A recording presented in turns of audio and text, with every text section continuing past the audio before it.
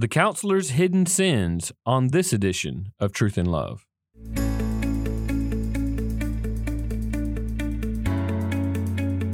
I'm Dale Johnson, and you're listening to Truth in Love, a podcast of the Association of Certified Biblical Counselors, where we seek to provide biblical solutions for the problems that people face. And this week, we're going to do something a little different, maybe not rare, but a little bit unusual and different.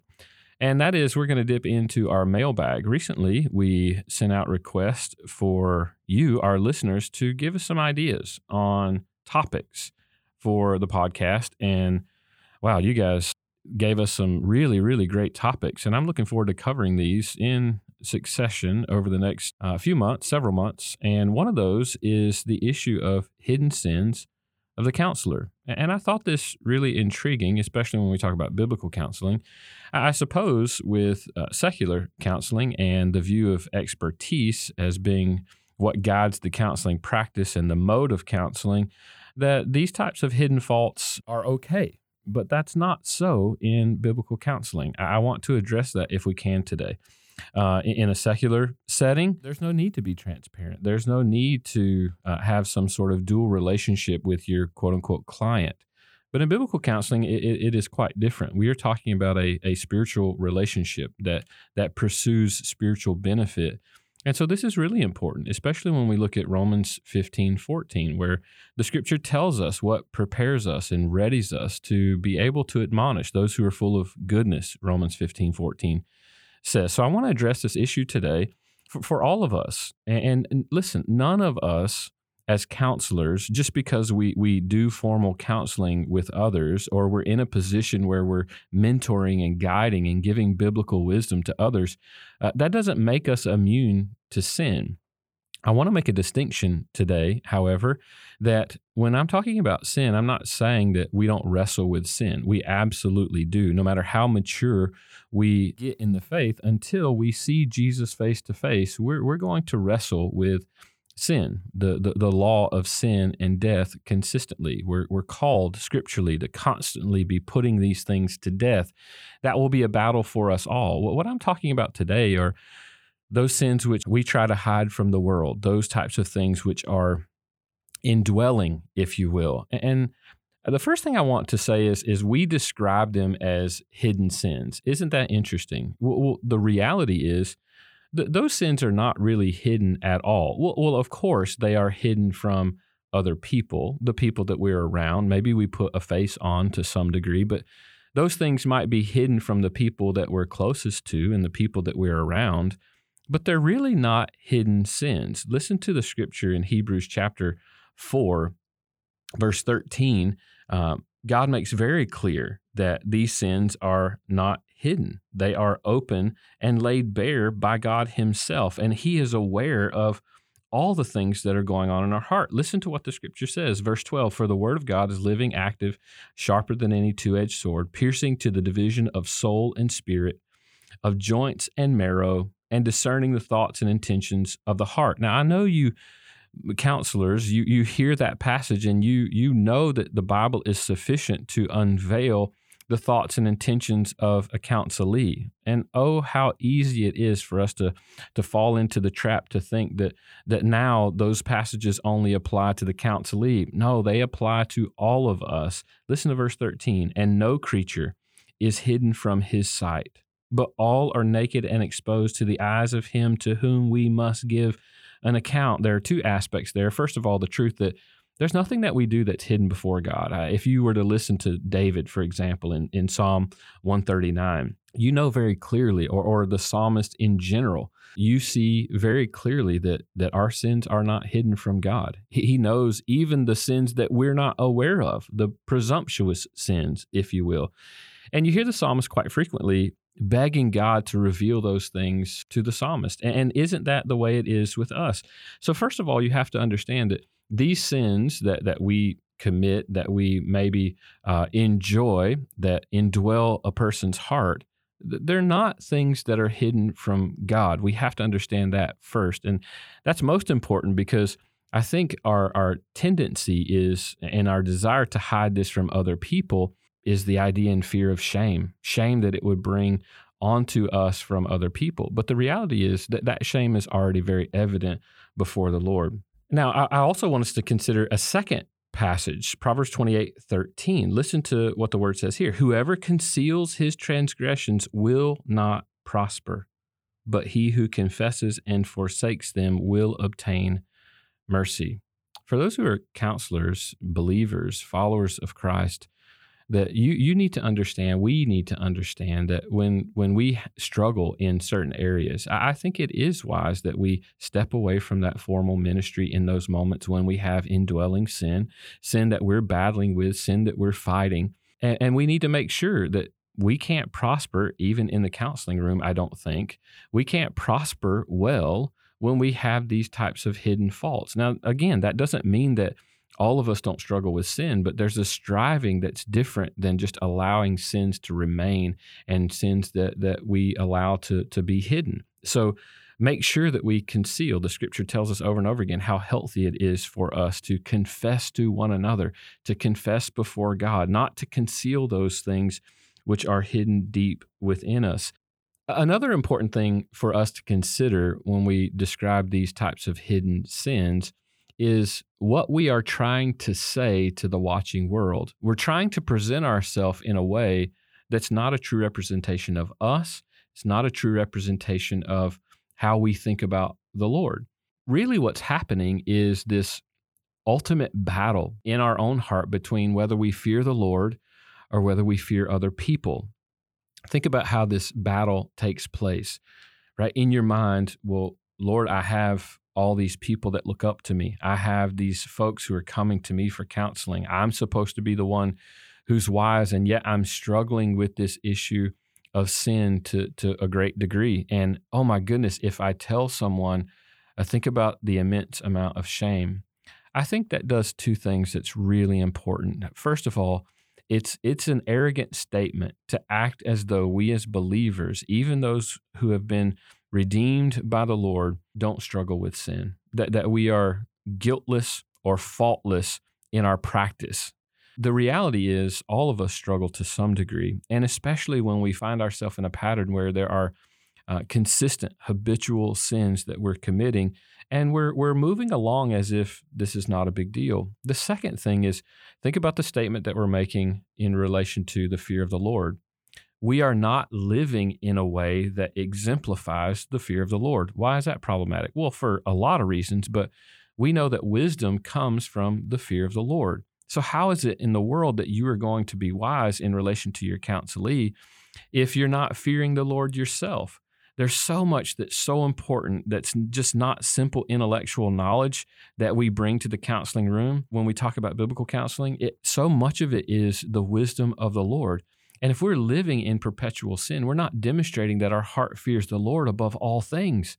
Because if it did, what we would want to do is be obedient to the Lord at all costs, no matter what.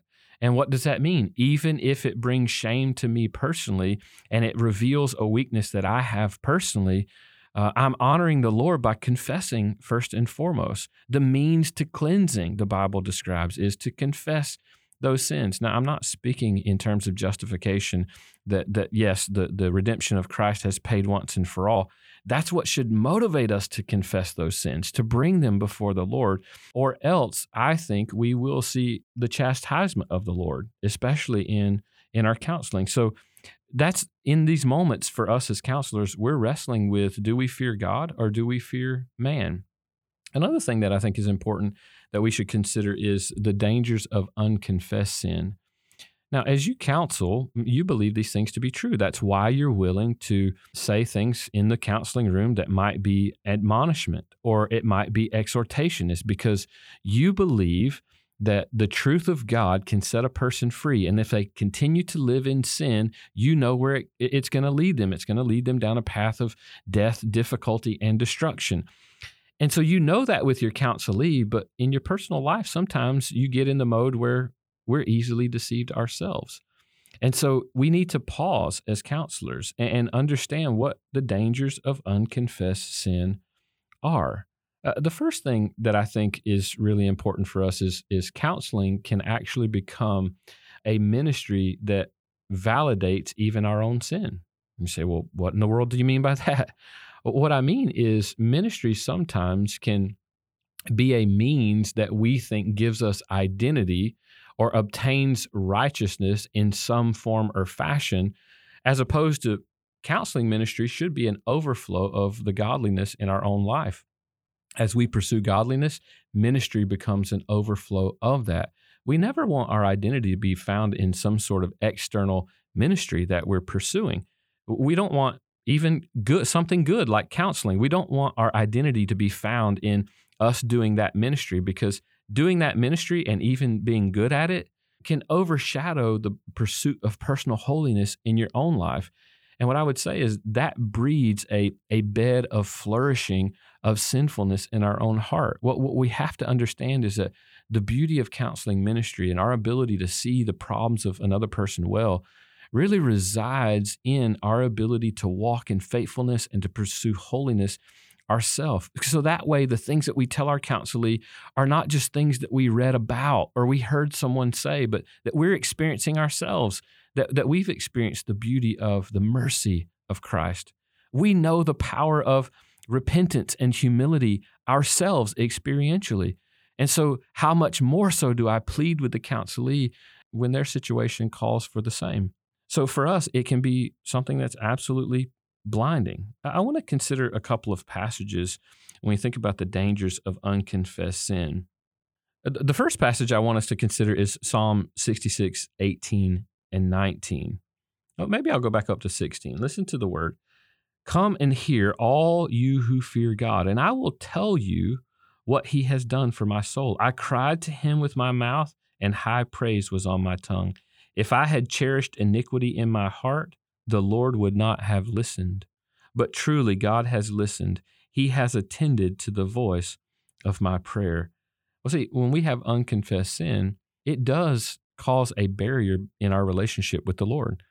That what needs to happen is that the same mode of David in Psalm 51, as he cried out to the Lord to confess his sin, knowing that he had sinned against God specifically. The same needs to be true of us, that God listens to a contrite heart. He will not despise it. And we know that to be true. We encourage our counselees with that truth all the time. So what needs to happen for us as the counselor? We need to be practicing that biblical truth in obedience to the Lord, or else our prayers will be hindered consistently.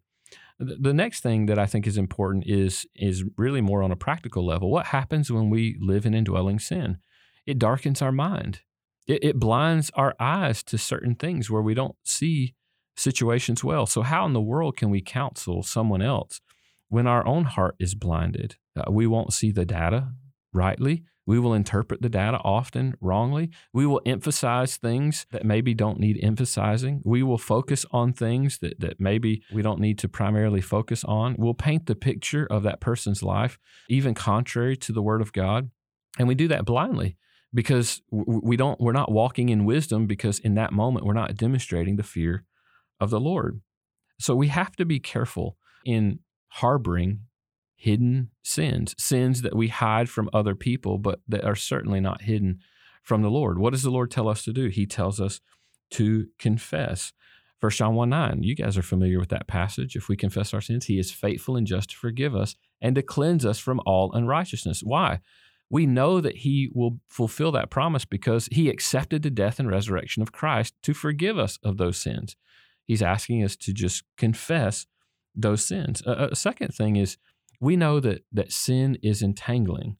If we still live in this body of death, as Paul says in Romans 6 and 7, this flesh that lives within us, we know we're going to struggle on this side of heaven with sin consistently, that it's easily entangling to us. And it's not just easily entangling to those that we counsel. It's easily entangling to us as well. And so what does the Lord tell us to do? To put those things off, to present our bodies as a living sacrifice to him, as a form of worship to him. And so what am I encouraging you to do? Maybe it is that you need to take a season to step away and to deal with these hidden sins that maybe other people do not know. I know for me, I have several people in my life who I look up to, who I talk with, who I share difficulties with when I'm seeing different struggles in my life that happen. And I go and speak with them, and I confess those things to my brothers, and I talk with them, and they encourage me. They hold me accountable on those issues. And every single counselor needs a counselor. Every single counselor needs a mentor, someone who's walking with them to pursue what's ultimately most important, which is their own personal godliness. Because what makes you an effective counselor is your ability to walk in the fear of the Lord and to have the wisdom of God and to see other people clearly through the lens of Scripture. All of that is hindered when we walk in hidden sin. But rest assured what the Scripture says, that it is at the feet of Christ that we will receive mercy. Listen to Psalm 19, verse 11 and following.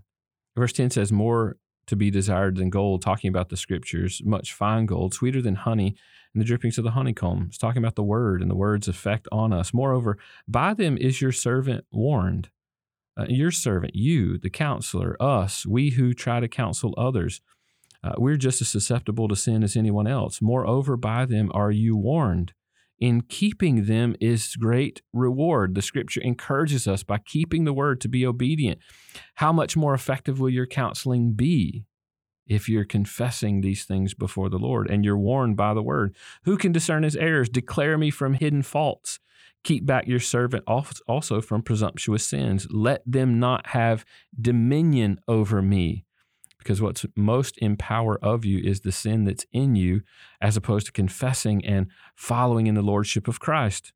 Let the words of my mouth and the meditation of my heart be acceptable in your sight, O Lord, my rock and my redeemer. Can I encourage you that your counseling ministry and the things that you do there are not more important than caring for your own soul?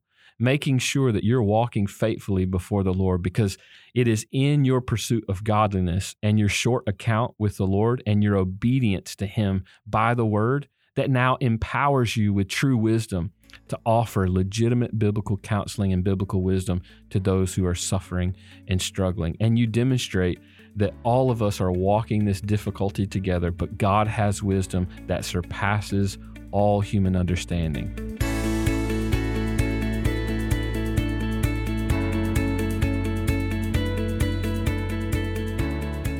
You're listening to Truth in Love, a podcast of ACBC. Now, today I want to encourage all of you. We've dealt with an issue from our mailbag, and it's been quite fun, actually, to know that these are specific issues that our counselors, several of our counselors may be asking about.